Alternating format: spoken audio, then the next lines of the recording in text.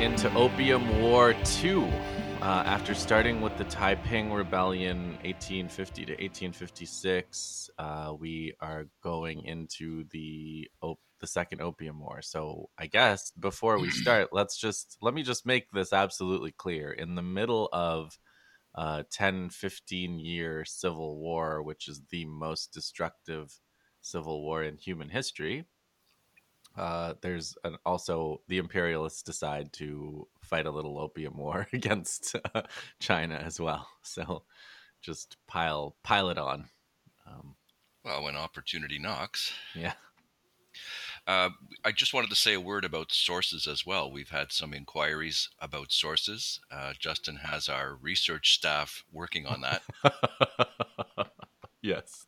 He's laughing because the research staff is Justin. Uh, but I would give the same advice that I gave to my students and to my nephew and niece. If you're going to read something about these topics, read more than one. If you read a couple, you increase the chances of avoiding a particularly biased source.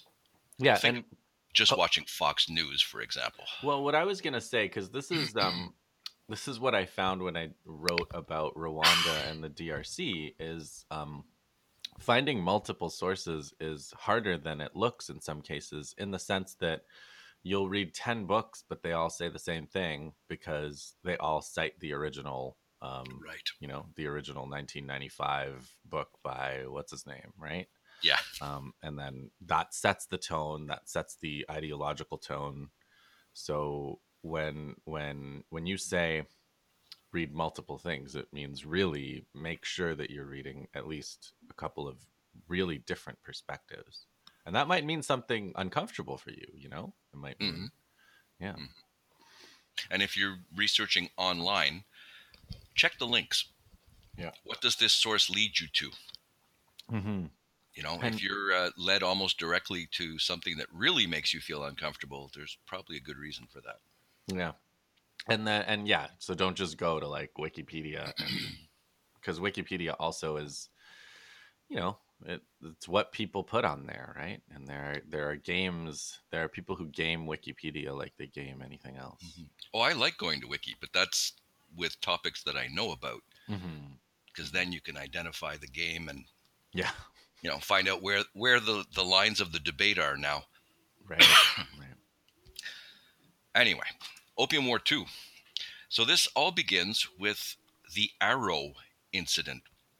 So the Arrow, my source for this is J.Y. Wong. The Arrow was a lorcha. This is a type of hybrid vessel with a European hull, but with Chinese rigging. So it's not a ship and it's not a junk. It's an in-between. And the Arrow worked the Pearl River. So they're trading up and down the river and usually coming into harbor at Guangzhou, Canton. And on October 8th, 1856, they came into harbor at Canton. Manchu officials boarded the lorcha based on a tip that it had identified one or two of the crew as pirates. In fact, one of these guys had been involved in a pirate attack like 2 days earlier, and now he's peacefully sailing in as an honest merchant crew. So the report we get on this comes from British Consul Harry Parkes, a guy that we'll see again. So he wrote to the governor of Hong Kong, and here's the official report. Shortly after 8 o'clock, a Chinese warboat boarded an English lorcha, the Arrow, lying at anchor, and regardless of the remonstrance of her master, an Englishman, seized, bound, and carried off 12 of her Chinese crew and hauled down the English colors which were then flying. So, what's interesting about this report is how close to the truth it is, which is to say, not close at all. The English master was not aboard. In fact, he was almost never aboard. What you have here is the oldest trick in the world. You basically fly colors to protect yourself. So you can, smuggle and do it under an American flag Right. to protect you from being boarded by, the navy of a country that doesn't dare to offend the U.S. This is an old slave trading trick. It's an old smuggling trick, and it seems to have worked for these guys. So, first of all, the English master was not on board. Second of all, the ship was not flying English colors, so they couldn't have been hauled down. But Parks knows how to stir the pot and to get the governor of Hong Kong upset. Just the image of our flag being hauled down is going to get you going. So Parks demanded the immediate return of ship and crew, and Viceroy Ye Ming-chen, who has a mandate to fight piracy. I mean, the vessel was Chinese owned, Chinese registered, the crew was entirely Chinese, and no foreigners were on board. So, as far as he's concerned, it is strictly an internal matter. So, here's the little fact that this all turns on. The Arrow had been registered in Hong Kong, but that registry had expired. So, it was a British owned vessel at one point, it no longer is. And Thomas Kennedy, the captain, wasn't on board because he almost never was. But And the Chinese. but he went to the consul. Am I jumping ahead or do you have more? No, Yeah, you so jump ahead. Kennedy goes to I guess consul is Parks. Yes. Apparently Parks actually got slapped by someone at some point, Ye Ming Chen himself or someone like this. But he went to protest, and somewhere along the line somebody got slapped somewhere, Well, and so he goes to Bowring, and Bowring writes home, I guess, yeah, and yeah, he says, "Cannot we use the opportunity and carry the city question? If so, I will come up with a whole fleet." yeah. That's basically what happened. Ye Ming-chen was perfectly reasonable. When Parks protested, Ye pointed out that there was no flag, so we meant no insult. There was no Englishman on board.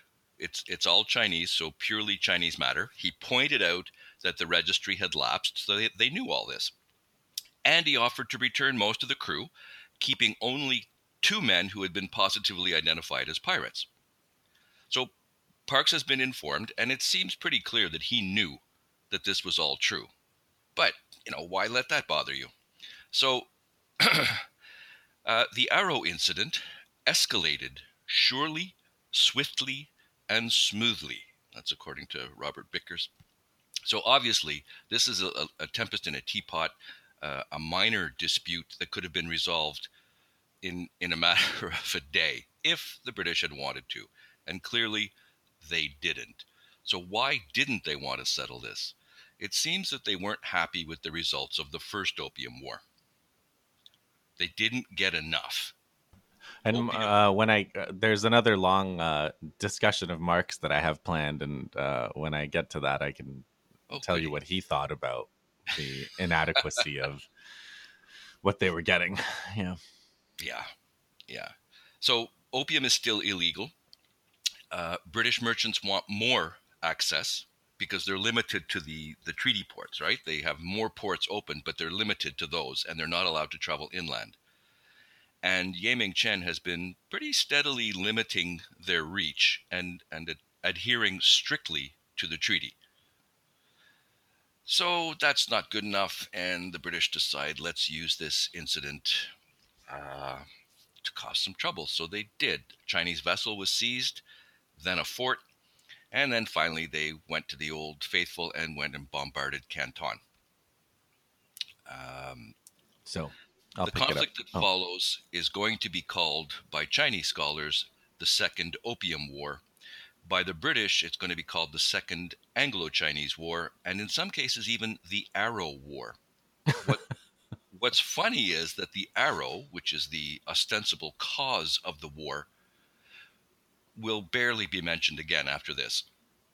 yeah. Remember the Arrow for about 15 minutes, and then after that, what the hell? We're good to go. I guess this is after the Alamo, right? So they have that trope ready. Remember the arrow, remember Yeah. the. So October 23rd, 1856, Rear Admiral Seymour attacks the barrier forts. He kills 5 Chinese defenders. He calls this ill-judged resistance. Ye Ming Chen calls the militia and gets his 200 ships ready, but despite the numerical advantage, the story of this period continues. The technological disparity is impossible to overcome. On October 28th, the British shell Ye Ming Chen's residence. Um, he circulates the story that he was just hanging out in the backyard reading a book while they ineffectually bombarded his house. You But know, on the dates are interesting because the Arrow incident was October 8th. So here we are, like 2 weeks later, and the British are already gone to bombarding. So they have apparently enough local. They don't have to check back in London. Is it okay to start no, a war with China? Obviously, they're pretty confident that it's okay. yeah. There are dramas that take place back home, which we'll get to, but Hmm. yeah, it turns out that they were right to think it was okay. On October 29th, the British take the walls of Canton. They plant the British flag, and a drunken American, I think his name was Freeman, runs up and waves the American flag from the wall. So Ye, seeing this, offers a truce. The British rebuff. Seymour keeps shelling. He writes home. He doesn't shell on Sundays, but he also needs 5,000 men to take the actual city, which he doesn't have. In November, something interesting happens. The Taiping come with an armada, and the British, the Taiping think, "Hey, we can link up. We're both fighting the regime. Let's do it." The British stop them far from Canton and send them back. Yeah, So, yeah, nothing to see here. Taiping.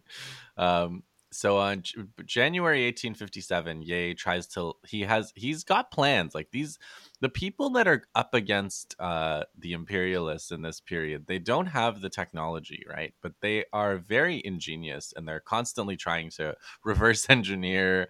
They have a lot of ingenuity, and they have a fair amount of resources. So the British can't just sit and assume that technological superiority is going to do the trick here. So in January, Ye tries to load up ships with gunpowder and send them at the the British ships, which didn't work in this case, but it freaks the British out a little bit. yeah, yeah. Seymour sails for Macau. He kind of leaves. He doesn't like the look of this situation. Um, and there's a poisoning of British people in Hong Kong. It's a big, and it's also worked up into a big incident like the Arrow incident. And Ye kind of does the bureaucratic thing. The British are like, "Hey, you're poisoning, the ambassador or something like this," and Ye says, "Hey, this is not a good thing, but the perpetrator's in Hong Kong. I can't really proceed against him. He's in your jurisdiction, not mine, right?" So the British do terrible things. They round up 500 people. They do this kind of colonial mass reprisal type thing. You will see a lot of it over the next 80 years or so, here and elsewhere. Half of the Chinese residents of Hong Kong actually flee to Australia or California in this period. Probably some of them are made into coolies, according to our previous episode note.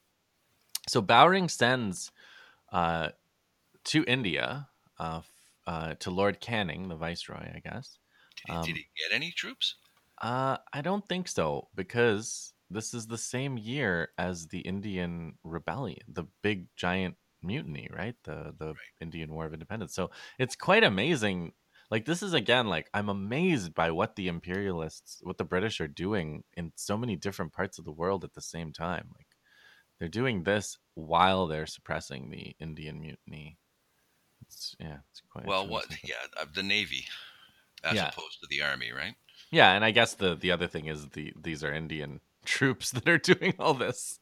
All the fighting is done by Indians for the most part. So. Hmm. February 9th, 1857, the foreign minister orders the blockade of Beijing's rice supply. So I thought this was starvation, but it actually, Beijing ate mostly wheat. So rice is not as big of a staple at this point, as it maybe you might think it is. But the blockade of the rice supply is significant.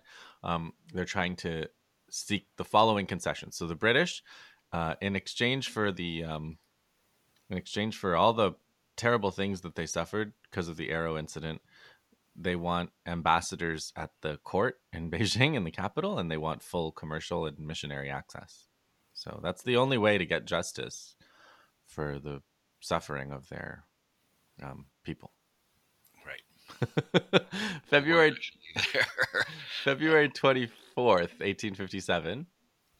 There's a no confidence vote against Palmerston, I guess the prime minister, at the House of Lords, um, and it's by the speaker. You know, the person bringing the motion is the Earl of Derby, who's a Tory. I guess Palmerston's a Whig. And the Earl of Derby says, "I am an advocate for the feeble defenselessness of China against the overpowering might of Great Britain. I am an advocate for weakness against power, for perplexed and bewildered barbarism against the arrogant demands of overweening self-styled civilization." So Palmerston, seeing this no confidence situation, he's kind of worried. So he goes to work, um, giving out patronage. So he Ah, gives yes. he gives a key player, the Earl of Shaftesbury, I think. He gives him the right to appoint bishops in the Church of England, and he kind of shifts sides, and the the vote is defeated. But in between, one of the Whigs, Lord Clarendon, replies to the Earl of Derby, and he says, "I fear that we must come to the conclusion that in dealing with a nation like the Chinese, if we intend to preserve any amicable or useful relations with them, we must make them sensible of the law of force, and must appeal to them in the manner which they alone can appreciate." Where have I heard that before or since?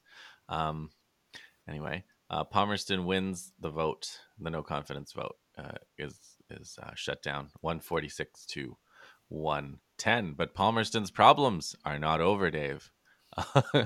Cobden in the House of Commons tries another no confidence vote, and Gladstone, our old Opium War opponent, he says in the House of Commons, he says, "Your greatest and most valuable trade in China is opium.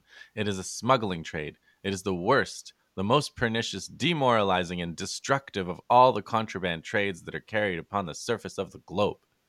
And Disraeli, who's going to become a pretty big player in British imperialism from this point on, Disraeli tells Palmerston, you know, this is what you're doing in China right now is really deceptive. What you should really run, if you really believe in your convictions, you should run on your real platform. You should run on a platform of no reform, new taxes, canton blazing. And you know what? Palmerston says, "Don't mind if I do."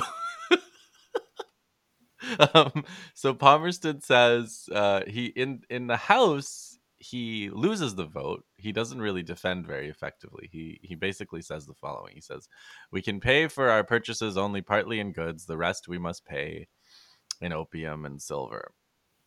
But then he starts basically running. He the House. You know, with losing the confidence vote, that means there's a new election. There's an election, and Palmerston's campaign is basically he's campaigning against Ye Ming Chen. So it's like George W. Bush running against Osama bin Laden or something, right? Well, it Or works. Saddam Hussein, and it works every time. It works every time. So Palmerston runs and he says, you know, Ye is one of the most savage barbarians that ever disgraced a nation. Ye has been guilty of every crime which can degrade and debase human nature. If the House doesn't back Palmerston, the Europeans in China will be massacred. So vote for me, and I'll stop this barbarian from massacring Europeans. Again. Right. Because obviously the Chinese are waiting for the vote results before deciding to massacre To every massacre European. people. So during the election, Palmerston announces the new envoy to China, and this is one of the most amazing imperialists you'll ever hear about, Dave. I'm so I'm so fascinated by this person. I'm gonna have tons of quotes from this guy, his diaries. Like, he is one weird character, but he's been the. I'm gonna introduce him with appropriate pomp and ceremony. He's been the governor of Jamaica from 1842 to 1846. He was the governor of British North America from 1847 to 1854, when Canada received its responsible government. That period we talked about of Baldwin and LaFontaine, this was this guy, the Governor General at this time. Oh, there are Um, streets named after him in pretty much every Canadian city. Streets, ports. His father stole parts of the Parthenon and sold them at a loss to the British Museum in 1816. We are talking about James Bruce, one of the descendants of Robert the Bruce, Dave. Um, aka Lord Elgin. That's who we're talking about here, Lord Elgin. And you will hear a lot about Elgin. So from May to June 1857, Palmerston wins the election, running against Ye by a landslide. And the Foreign Office actually sends Elgin to China with the following caution. He says, "Don't try to take Canton. Work on getting an ambassador in Beijing. Get more ports. Open China more." And this is again like Marx's point that they kind of have this economic pressure to try to get more of a market in China. It's not what they're getting isn't satisfying them. And Elgin actually has to divert quite a bit of his troops that he takes from Britain on the way to suppress the rebellion in India. 1,700 troops get diverted. So Elgin does not want to support his position on it is he doesn't want to support the Taiping. He doesn't want to break China up. He wants to preserve the Manchu, and he says, so this is where like his really strange psychology starts being part of the story. He says, I think this is in his diary. Can I do anything to prevent England from calling down on herself God's curse for brutalities committed on another feeble Oriental race? Or are all my exertions to result only in an extension of the area over which Englishmen are to exhibit how hollow and superficial are both their civilization and their Christianity? Okay. He's like the most reluctant imperialist. No mention of the arrow in there, was there? Oh no, he's his anguish goes much deeper than the goings on one little ship, Dave. He's an anguished person. So he goes to India on his way, right? He lands in Calcutta in the middle of the rebellion. Like, the rebellion started, if you guys remember our episodes on 1857 India. It's in May, really, that it kicks off. Elgin is there in June 14th. He lands in Calcutta, and he's shocked by the atrocities. And here are his conclusions about how, based on these shocked feelings. He says, "It is a terrible business, however, this living among inferior races. Detestation, contempt, ferocity, vengeance, whether Chinamen or Indians be the object. There are some 300 or 400 servants in this house. When one first passes by their salaaming, one feels a little awkward. But the feeling soon wears off, and one moves among them with perfect indifference, treating them not as dogs, because in that case one would whistle to them and pat them, but as machines, with which one can have no communion or sympathy.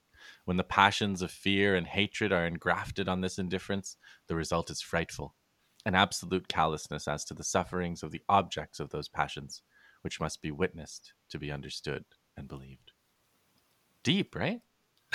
You'd really think that it was like not the guy who was doing it. Like, he somehow got some ability to like step outside of his body. So he arrives in China September 20th, 1857, and he gets the order to take Canton after all on October 14th. Meanwhile, President Buchanan has sent an American minister, William Reed, on the ship the Minnesota. So the Americans are joining this little expedition, as are the French. For on December 27th, 1857, after Christmas, and the Boxing Day sales are over, the British and French start shelling Canton. So they kill 200 people. They set Canton on fire. The Marines land and attack. The Chinese have this thing called a gingle. People, you should look up the gingle, okay? Gingall. Look at pictures of the gingle. It's a musket that's held by two people. So one guy's at the back firing, and the other guy's got it over his shoulder, and they fire it. It fires a big bullet, not far compared to the rifles that the British and French have at this point. So the Chinese are fighting with their gingles. The British lose. The British lose 100 people, so the Gingles are not totally ineffective, but the Chinese lose another 500 against the Marines, and then the British take the city, most of it, and they loot. So 90% of the people flee. Elgin sends the Marines to take the treasury of Canton. So that's 52 boxes of silver, 68 boxes of gold, and $1 million in cash. So we've got the receipts on that one. And the loot is sent off to India. January 5th, 1858, they capture Ye Ming Chen and they send him to Calcutta uh, under arrest, imprisoned, basically. And he's imprisoned close to the deposed king of Awadh. So you remember the story of the king of Awadh who was deposed and put into exile in Bengal. Well, Ye Ming Chen is placed somewhere on the same street as him to live out the rest of his days, which are not very long after that point. So May 20th, 1858, Elgin's armada sails to Dagu. This is a problem. The Dagu forts, usually they take the mud forts there after a battle. On May 26th, they take Tianjin. And Elgin is losing some of that melancholy feeling that he had after his visit to India. And he says, "There's certainly not much to regret in the old civilization which we are thus scattering to the winds." They use one of the temples for a headquarters. They turn the courtyard into a bowling alley and, hang out in Tianjin.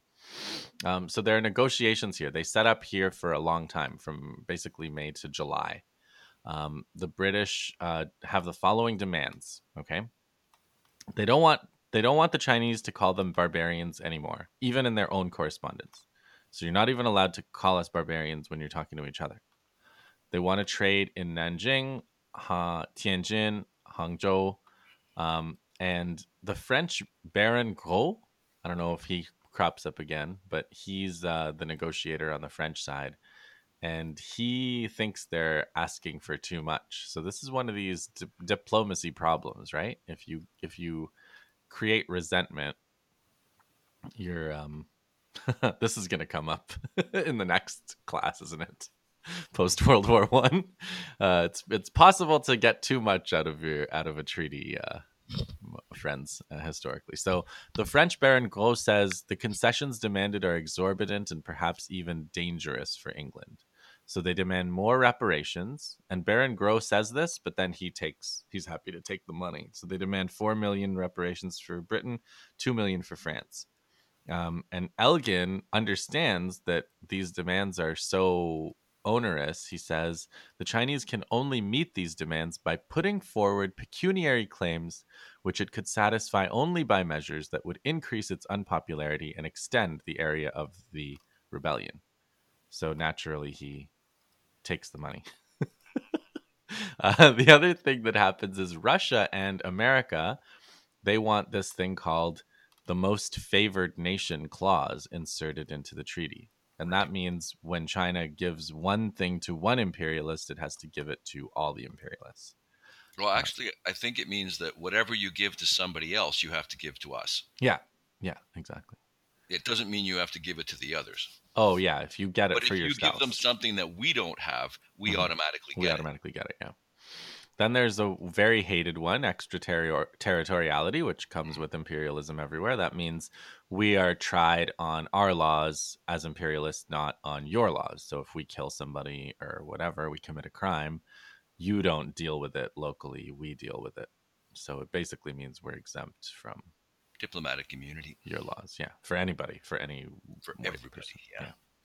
Yeah. Ambassadors to Beijing, which is like a really important thing for them. And it turns out it is important in terms of their ability to extend imperialism in China. They want the freedom to go anywhere in China. This is what French especially want. They want to be able to do their missionary work anywhere. They want to be able to Christianize people. And then here's the key: the British get taxation revenue collection rights like they got in India. So this Yeah. in 1757, this was the first step to the British takeover of all of India, was the ability to collect revenue on behalf of the Nawab.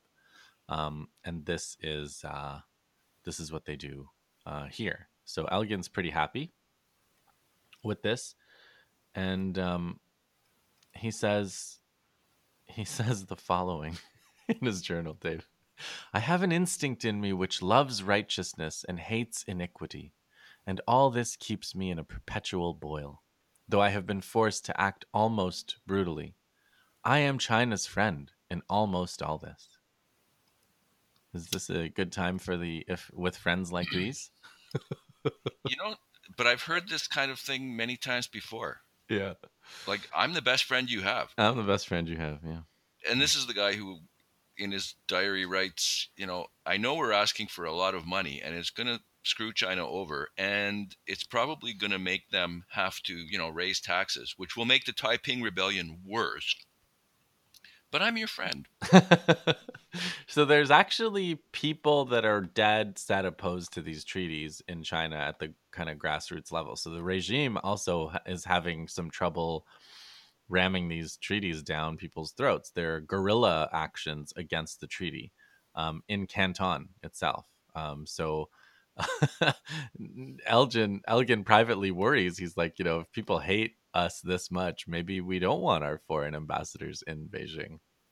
Um, he passes by Taiping held Nanjing for 90 minutes. I mean, he passes by the Nanjing, and I think they fire on his fleet ineffectively. So he lobs some shells at them. He shells Nanjing for 90 minutes before continuing up the river.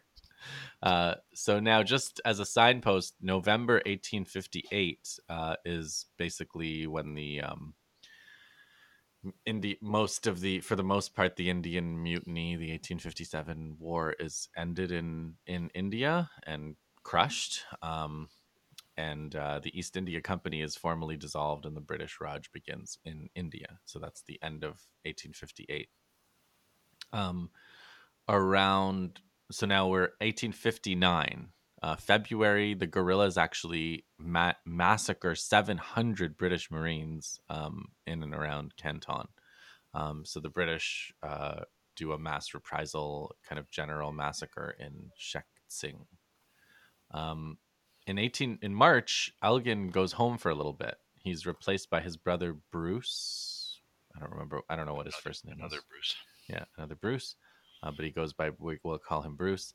And Admiral Hope is running the military side of it. So in June 1859, with the new management, the Armada sails further up the Yangtze River, bombarding villages along the way. And they have trouble at a place called Beihe. I guess some people spell it Peiho, Yeah. or the older transcription is Beihe. And Admiral Hope actually gets wounded by Chinese artillery. There are Americans there. The American ships have indigenous names, which is totally, that's one of these things about America, right? So the Powhatan is one of the ships. The Toei Huan is another one of the ships. And the admiral, or the American commander, he says, "Blood is thicker than water. I'll be damned if I stand by and see white men butchered before my eyes." So the British, French, and Americans do a landing, but they lose 500 casualties out of 1,000 attackers. They lose 3 ships. So Bruce, he's on point. He blames the Russians. He says, "I'm sure that I saw Russian advisors among the defenders of Peyo." Well, this is only a few years after the Crimean War, so the Russians are still bad. The Russians are everywhere, yeah. So Palmerston says, yeah, Russians, exactly. So the London Times writes, "Whatever may be the result of the fight, England will never forget the day when the deeds and words of kindly Americans sustained and comforted her stricken warriors on the waters of the Peho." Hmm. Um, there's a Chinese commander who actually is pretty important in this war, Prince Sengolinchen. He's taken a Canadian prisoner of war, and interrogates him. John Powers is his name. No relation, right, Dave? No, if they have a powers with an S are usually Protestants. Okay. Um, but the commander, this Prince Sengo Linchin, he says they are sure to go to Canton and Shanghai, collect more warships, and plan revenge. So they know what's coming. So let me just do a little interlude about Lord Elgin so that I can get this out of my system, because some of the weirdest quotes I've ever come across. Um, so he's a kind, gentle imperialist. He's very reluctant about these atrocities, and he's really like sickened by what he has to do and what they make him do. There's this thing that I I think it's Israelis that say about the Palestinians, or I don't know whether it's satire, but it's like, we can forgive you for what you've done, but we can't forgive you for what you've made us do to you, or something. That's the vibe I get from Lord Elgin. Um, so leaving, so Japan, he feels, is different.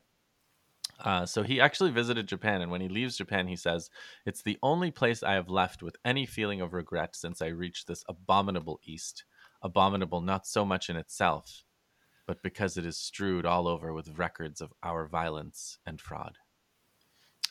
When he bombarded Nanching or Nanjing, he was on his way there, and he was hoping they would communicate with him so he could let them know he didn't have any problem with them. But he wrote in his journal, "It is impossible to anticipate what these stupid Chinamen will do.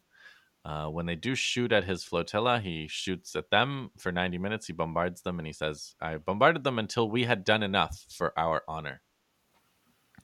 So there's the pro-war lobby, right, that's pushing for an expanded war, and he kind of chastises them. He writes to them and he says, "Neither our own consciences nor the judgment of mankind will acquit us if, when we are asked to what use we have turned our opportunities, we can only say that we have filled our pockets from among the ruins which we have found or made." And then there's a really interesting stuff about like the relationship between their imperialism in India and China, because he says to Lord Russell, "We might annex the empire if we were in the humor to take a second India into hand, or we might change the dynasty if we knew where to find a better." And he likes the idea of Nanjing being the capital. He says, "If the capital of China were moved nearer to our military presence like Nanjing, England could control the Chinese empire with 4 gunboats." Wow. Um, so later on, a spoiler alert, they're gonna burn the Summer Palace. I told you a lot about the Summer Palace several I guess in the first Opium War episode, but I'm gonna read a long quote about from Lord Elgin about burning the palace, and this is, I think, in Parliament that he says this. He says, "I assure you that no one regretted more sincerely than I did the destruction of that collection of summer houses and kiosks, already and previously to any act of mine rifled of their contents, which was dignified by the title of Summer Palace of the Chinese Emperor. But when I had satisfied myself that in no other way except indeed by inflicting on this country and on China the calamity of another year of war, could I mark the sense which I entertained, which the British army entertained, and which moreover I make bold in the presence of this company to say, the people of this country entertained, of an atrocious crime, which, if I had passed unpunished, would have placed in jeopardy the life of every European in China, I felt that the time had come when I must choose between the indulgence of a not unnatural sensibility and the performance of a painful duty. The alternative is not a pleasant one, but I trust that there is no man serving the crown in a responsible position who would hesitate when it is presented to him as the decision at which he should arrive." One thing I notice about these imperialists too is like they're really hard. You have to read it more than once to get the point. But the point in this case is, by burning the palace down, he was being merciful, um, and you know, and you would have done the same thing in his shoes. Uh, yeah, I think it sounds like tough love. Yeah, tough love. The Earl Grey, who was against expanding the war, he he said, I think he was a former viceroy, actually, of India. He said, "Our experience of India ought to warn us on this subject. It ought to teach us that it is easy to destroy an Asiatic government, but not so easy to replace it. The difficulties of India are nothing compared with those to be expected in China if you should there also pull down the national institutions and government. And this, my lords, is what I fear you are doing. On the other hand, another former Governor General of India, Earl of Ellenborough, he thinks this is true, but he thinks it's good. He said, look, opening trade means opening fire. Well, Um, that's concise. Lord Russell, who mocks one of the members of parliament who wants to kind of stay out of the war in this because of that cycles of revolution theory. So they believe the Taiping, probably are the next cycle, and they should stay out of the way. And Lord Russell mocks that member, and he says, I am very much more neutral than the honorable member, because the member of parliament wants to give them rights and say in the name of neutrality, right? So Lord Russell says, I am very much more neutral than the honorable member. I never much admired the civilization and still less the humanity of the Chinese. Um, so that's the kind of jokes that are being made. The Economist thinks they should have avoided all but the most necessary intervention, which Which is what? sort of begs the question in the sense. Elgin says in his observations along the Yangtze River, he says, what I have seen leads me to think that the rural population of China is generally speaking well doing and contented. I worked very hard, though with only indifferent success, to obtain from them accurate information respecting the extent of their holdings, the nature of their tenure, the taxation which they have to pay, and other kindred matters. Why was he so interested in that, do you think? I arrived at the conclusion that for the most part they hold their lands, which are of very limited extent, in full property from the crown, subject to certain annual charges of no very exorbitant amount, and that these advantages improved by assiduous industry supply abundantly their simple wants, whether in respect of food or clothing. So that's the world that's coming to an end now. The world of the prosperous, self-sufficient peasant life. Um, we've quoted John Stuart Mill before, but just to remind everybody, John Stuart Mill is the great political economist. And he thinks that the prohibition of importation of opium into China violates the liberty of the buyer even more than that of the producer or seller. And What? yeah, people have the right to buy the opium, for God's sake. He Wow. also he also finds that appeals to humanity and Christianity in favor of ruffians and to international law in favor of peoples who recognize no laws of war at all are ridiculous. So okay, that's Elgin. Now I have another interlude about Marx, and this is just the economic analysis that Marx brings to this just makes a lot of sense. So, um, one of the things that is really notable about these opium wars, Dave, is that they're wars that the imperialists fight because the Chinese are financially doing too well. So what I mean by this is after World War One, and we'll talk about this. I'm not sure when, but sometime in the future of this series, the British and French kind of took over the whole Arab world based on debt. So they were sort of like, look, Ottoman Empire, you owe us a lot of money, and we're gonna just take over these various territories of yours as colonies, um, and that'll put you on a better financial footing with us. So the Ottoman Empire was heavily indebted to the European powers. China was not, right? China was doing just fine. China had all the money that they could ever wanted. They were not buying stuff on on debt. The If anything, it was the opposite. It was they were getting all the silver from the Europeans. So it's usually like as a debt collection that the British or French will intervene and Right. acquire territory. But in this case, it's like really, it's so hard for them to come up with a pretext that Well, the you know first Opium War, the pretext was free trade. yeah, So you right, won that war, you got what you wanted, and yeah, then realized afterwards, well, we could have got more. So that's why the arrow is a pretext. yeah, we And it got later, something through And war. in Yeah, later examples, they're yeah, going to do something they learn here, which is, the barbarism and cruelty and savagery of these people. yeah, We have to teach them a lesson in civilization. So we yeah. send in missionaries and merchants, push them right up their noses, and when they respond with violence, there we go. You see the savagery and the barbarism, Yeah. and therefore we have to invade and take their stuff. So Marx is not perfect. He says that China is has this fossil form of social life. He calls it hereditary stupidity and stuff. But hear me out, okay? Hear me out. He actually sees that Peiho incident as kind of a stitch up, and he shows evidence. So here's his very careful analysis of what happened at Beho and that like level of pretext for the escalation of the war. He says the first question to be answered is whether, on the supposition of the Treaty of Tianjin stipulates for the immediate access to Peking of the British ambassador, the Chinese government have committed an infraction of that treaty, wrung from them by a piratical war in withstanding the forcible passage by a British squadron of the Beho River. As will be seen from the news conveyed by the overland mail, the Chinese authorities had objected not to the British mission to Beijing, but to the British armament ascending the Beho.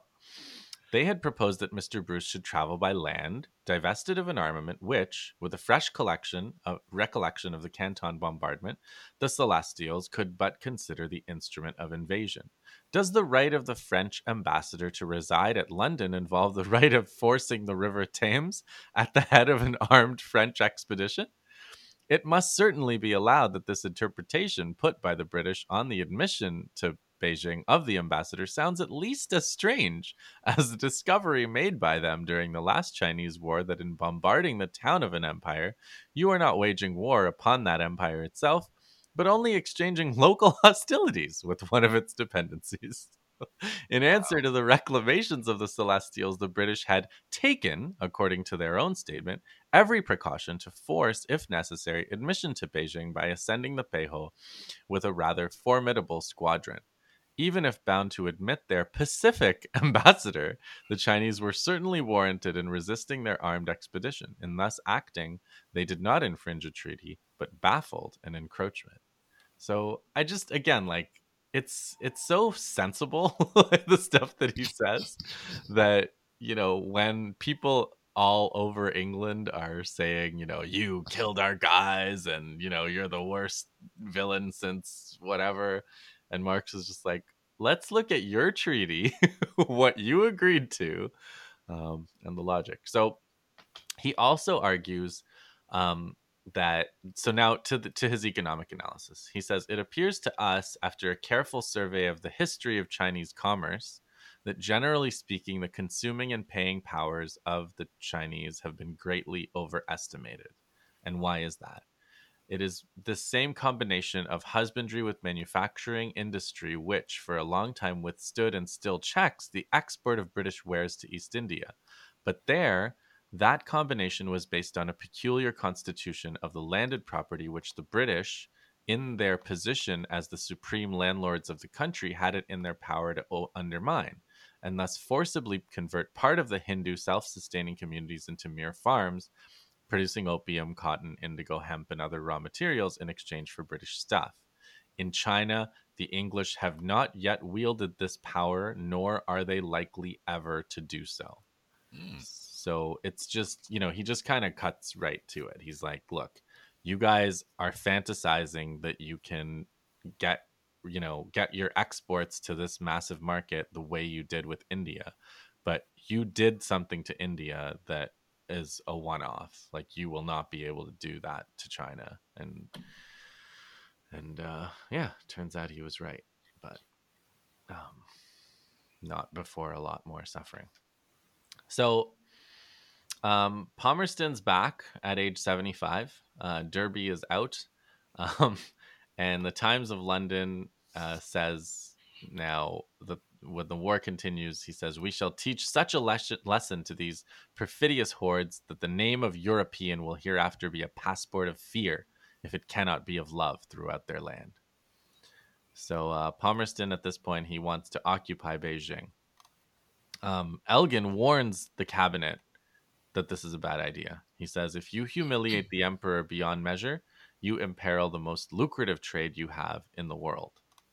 Um, Lord Ellenborough says, again, it is not, my lords, lawful to make war for the purpose of making money. To do so is to commit a crime.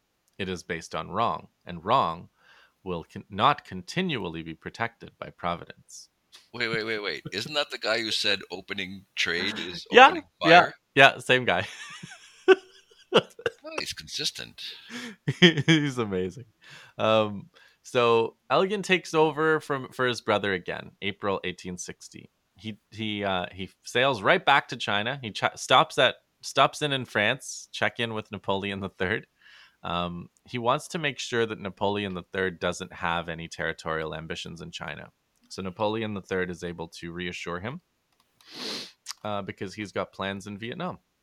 Which we will address in a future issue. Yeah. Elgin has a new weapon, the 25-pound Armstrong field gun. The French are sending a 75-ton gunboat, and you remember good old Lord Wolseley Garnet. from from his Everywhere. version of the from everywhere, but most recently, I suppose, from the Riel resistance. No, Opium War 1. And he says about coolies. So they're using coolies, right, to carry their stuff and so on. So Wolseley says they're lawless and cruel, but a single coolie was of more general value than any three baggage animals. They were easily fed and, when properly treated, most manageable. Nice guy. And then there's General James Hope Grant, a veteran of the 1857 India. He Mhm. commands a contingent of Sikh cavalry as well as the rest of the troops. They start by taking Chusan and Shanghai, um, which are kind of in near the Taiping base areas. In July 1860, the 200 ship armada unloads near Beitang. They commit a whole bunch of rapes, looting. Women overdose on opium and commit suicide to escape. From this book, Autumn in the Heavenly Kingdom, I'm just checking the author. I think his name's Platt. I think I've been referring to him all this time. Yeah, Stephen Platt. He says, on the morning of August 9th, still waiting for orders to advance, a group of 6 bored French soldiers, stripped naked, and spent the morning running and slipping about gaily in the mud near their headquarters with long sticks, chasing down scavenger dogs and beating them to death.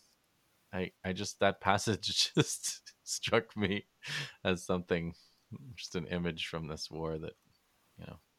Anyway, the Taiping send word that they're not going to harm the foreigners in Shanghai. In August 1860, there are cavalry battles around Tianjin. The Armstrong gun is very useful, repelling the Manchu cavalry. So the Europeans advance into Tianjin. Elgin talks to the Chinese envoy. He doesn't like the way they talk to him. He says, these stupid people give me a snub when I'm here with all the power in the world. And these. Yeah, there's something going on here, and that is that the Chinese do not want the Europeans to come to Beijing. Mm-hmm. And the Europeans are saying, we are coming to Beijing Yeah. in force, Yeah. and we're going to talk to the emperor. Well, that can't be allowed to happen. Yeah. So the Chinese are going to use, on the one hand, armed resistance, and that's going to be overcome. And then they'll also try delay, avoid, negotiate, try to delay and talk them out of it. And that's going to frustrate Elgin. Yeah. But you can understand why they're doing it. So they do attack the Taiping in Shanghai in August 1860, and we'll get more into the Yeah. Europeans versus the Taiping in the next episode. September 1860, Cixi, the concubine slash empress dowager at this point, I think, she encourages the emperor to stay. Prince Sung makes a last stand at Zhangjiawan, 20,000 troops against 3,500 French and British. But again, the technological mismatch makes it impossible. They have these firelock muskets, Gingals, against the Enfield rifle and the Armstrong field gun. So there are 1,500 Chinese casualties. 35 on the European side. So again, the British and French loot, rape, and pillage at this town. There's another battle in Tongxian. 2,000 Chinese are killed. 3 French are killed. The French commander de Montauban, he finds this 20-ton marble tortoise and he says, "Oh, I like that. Take it back to Paris." But it's too heavy, so they don't. Tongshan surrenders. There's another pillage, loot, and rape. And what we hear about pillaging, looting, and raping, we hear from the English about the French and from the French about the English. So the English say this about the French: they are cautious enough when armed enemies, even Chinese, are in question, but indisputably valorous against defenseless villages and little footed women. So it's probably true. And then the French say this about the English: quand aux Anglais ce sont nos maîtres, on ne trouve pas un clou où ils ont passé.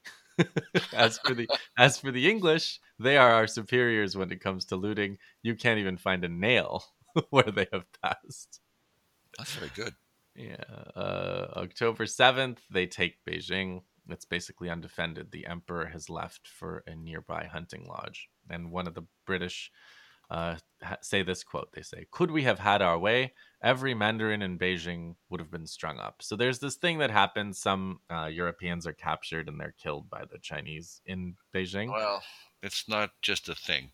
Yeah. Okay, so you've got the Chinese military commanders are losing, and there's the old deal of they can't tell the emperor the truth. So they're inventing victories. They're telling him that the barbarians are afraid, and yet they keep coming. So when they captured some prisoners, they basically made a show of them for the emperor's benefit, and they tortured and killed them in a particularly nasty fashion, Yeah. like the So, death of 1,000 cuts. right. And So that's going to drive the barbarians just a little bit crazier than usual. right. So they're when they get to Beijing, they start their looting. They loot. They actually hold an auction at their camp on October 11th. Yeah, that's for the benefit of the officers in case some of the enlisted men found something of, that might be nice to bring home. They can buy it off them for a reasonable price. So Haynes and Sinello write, many objects from the palace remain to this day adorning private stately homes of Britain. One French soldier, referring to his own behavior, he says, "I don't believe that anyone has seen anything like this since the sack of Rome by the barbarians."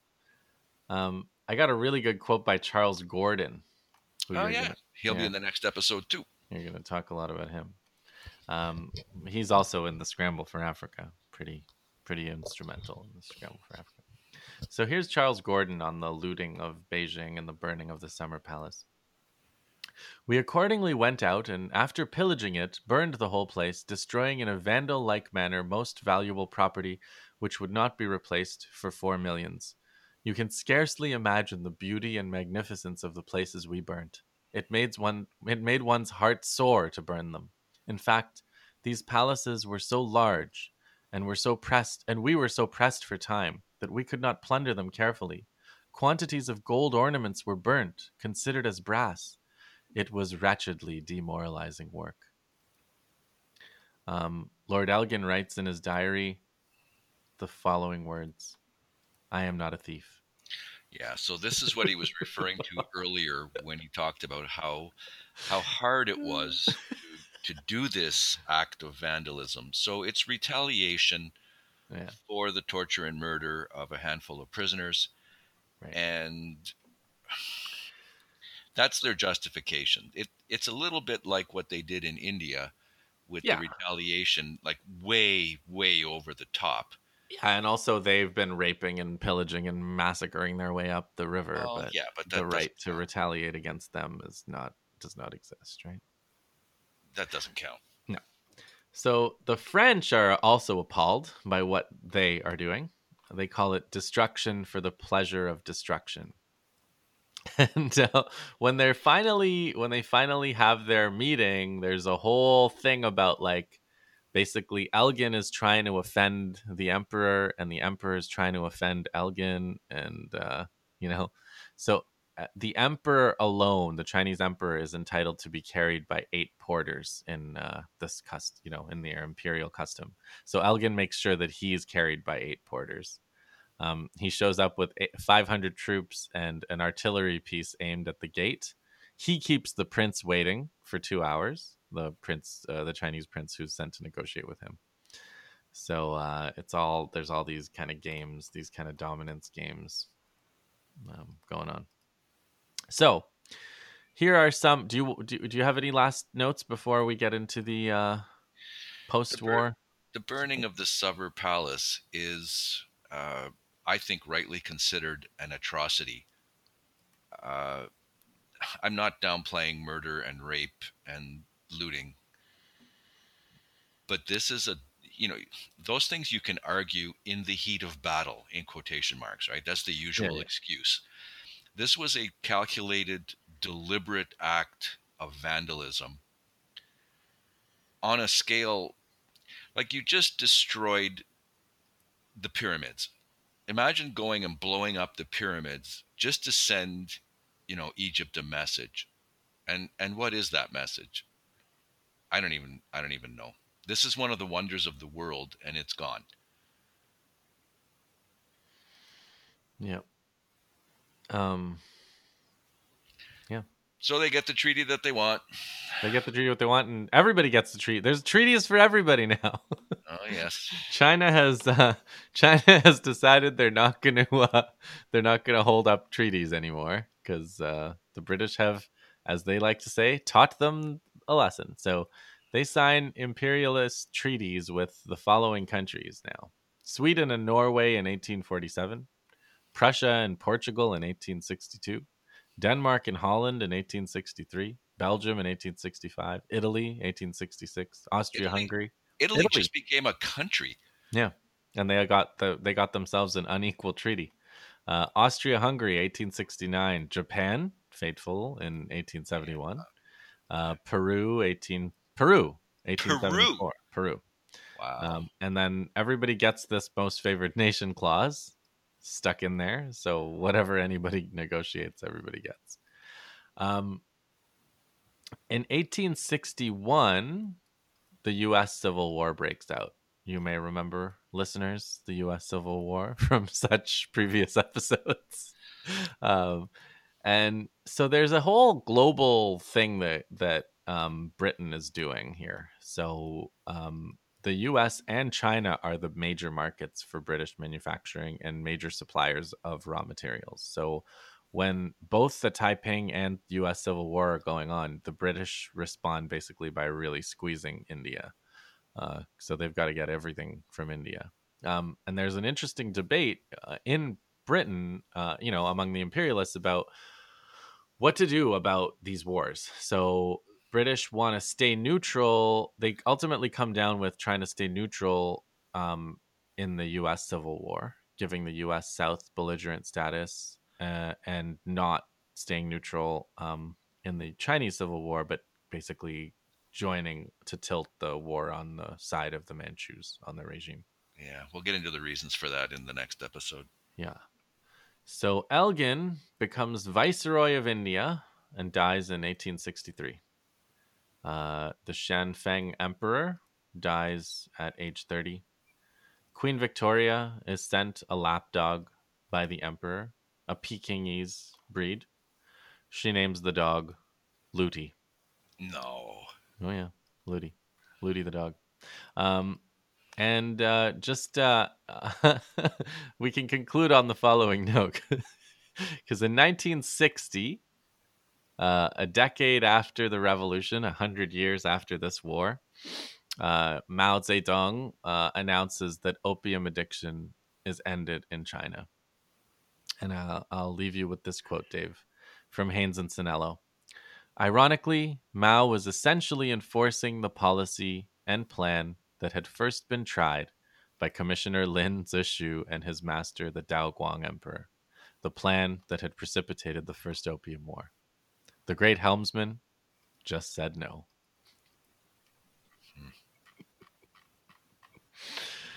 All right, so that concludes our Opium Wars, and up next we have Taiping Rebellion Part 2. We'll conclude the Taiping.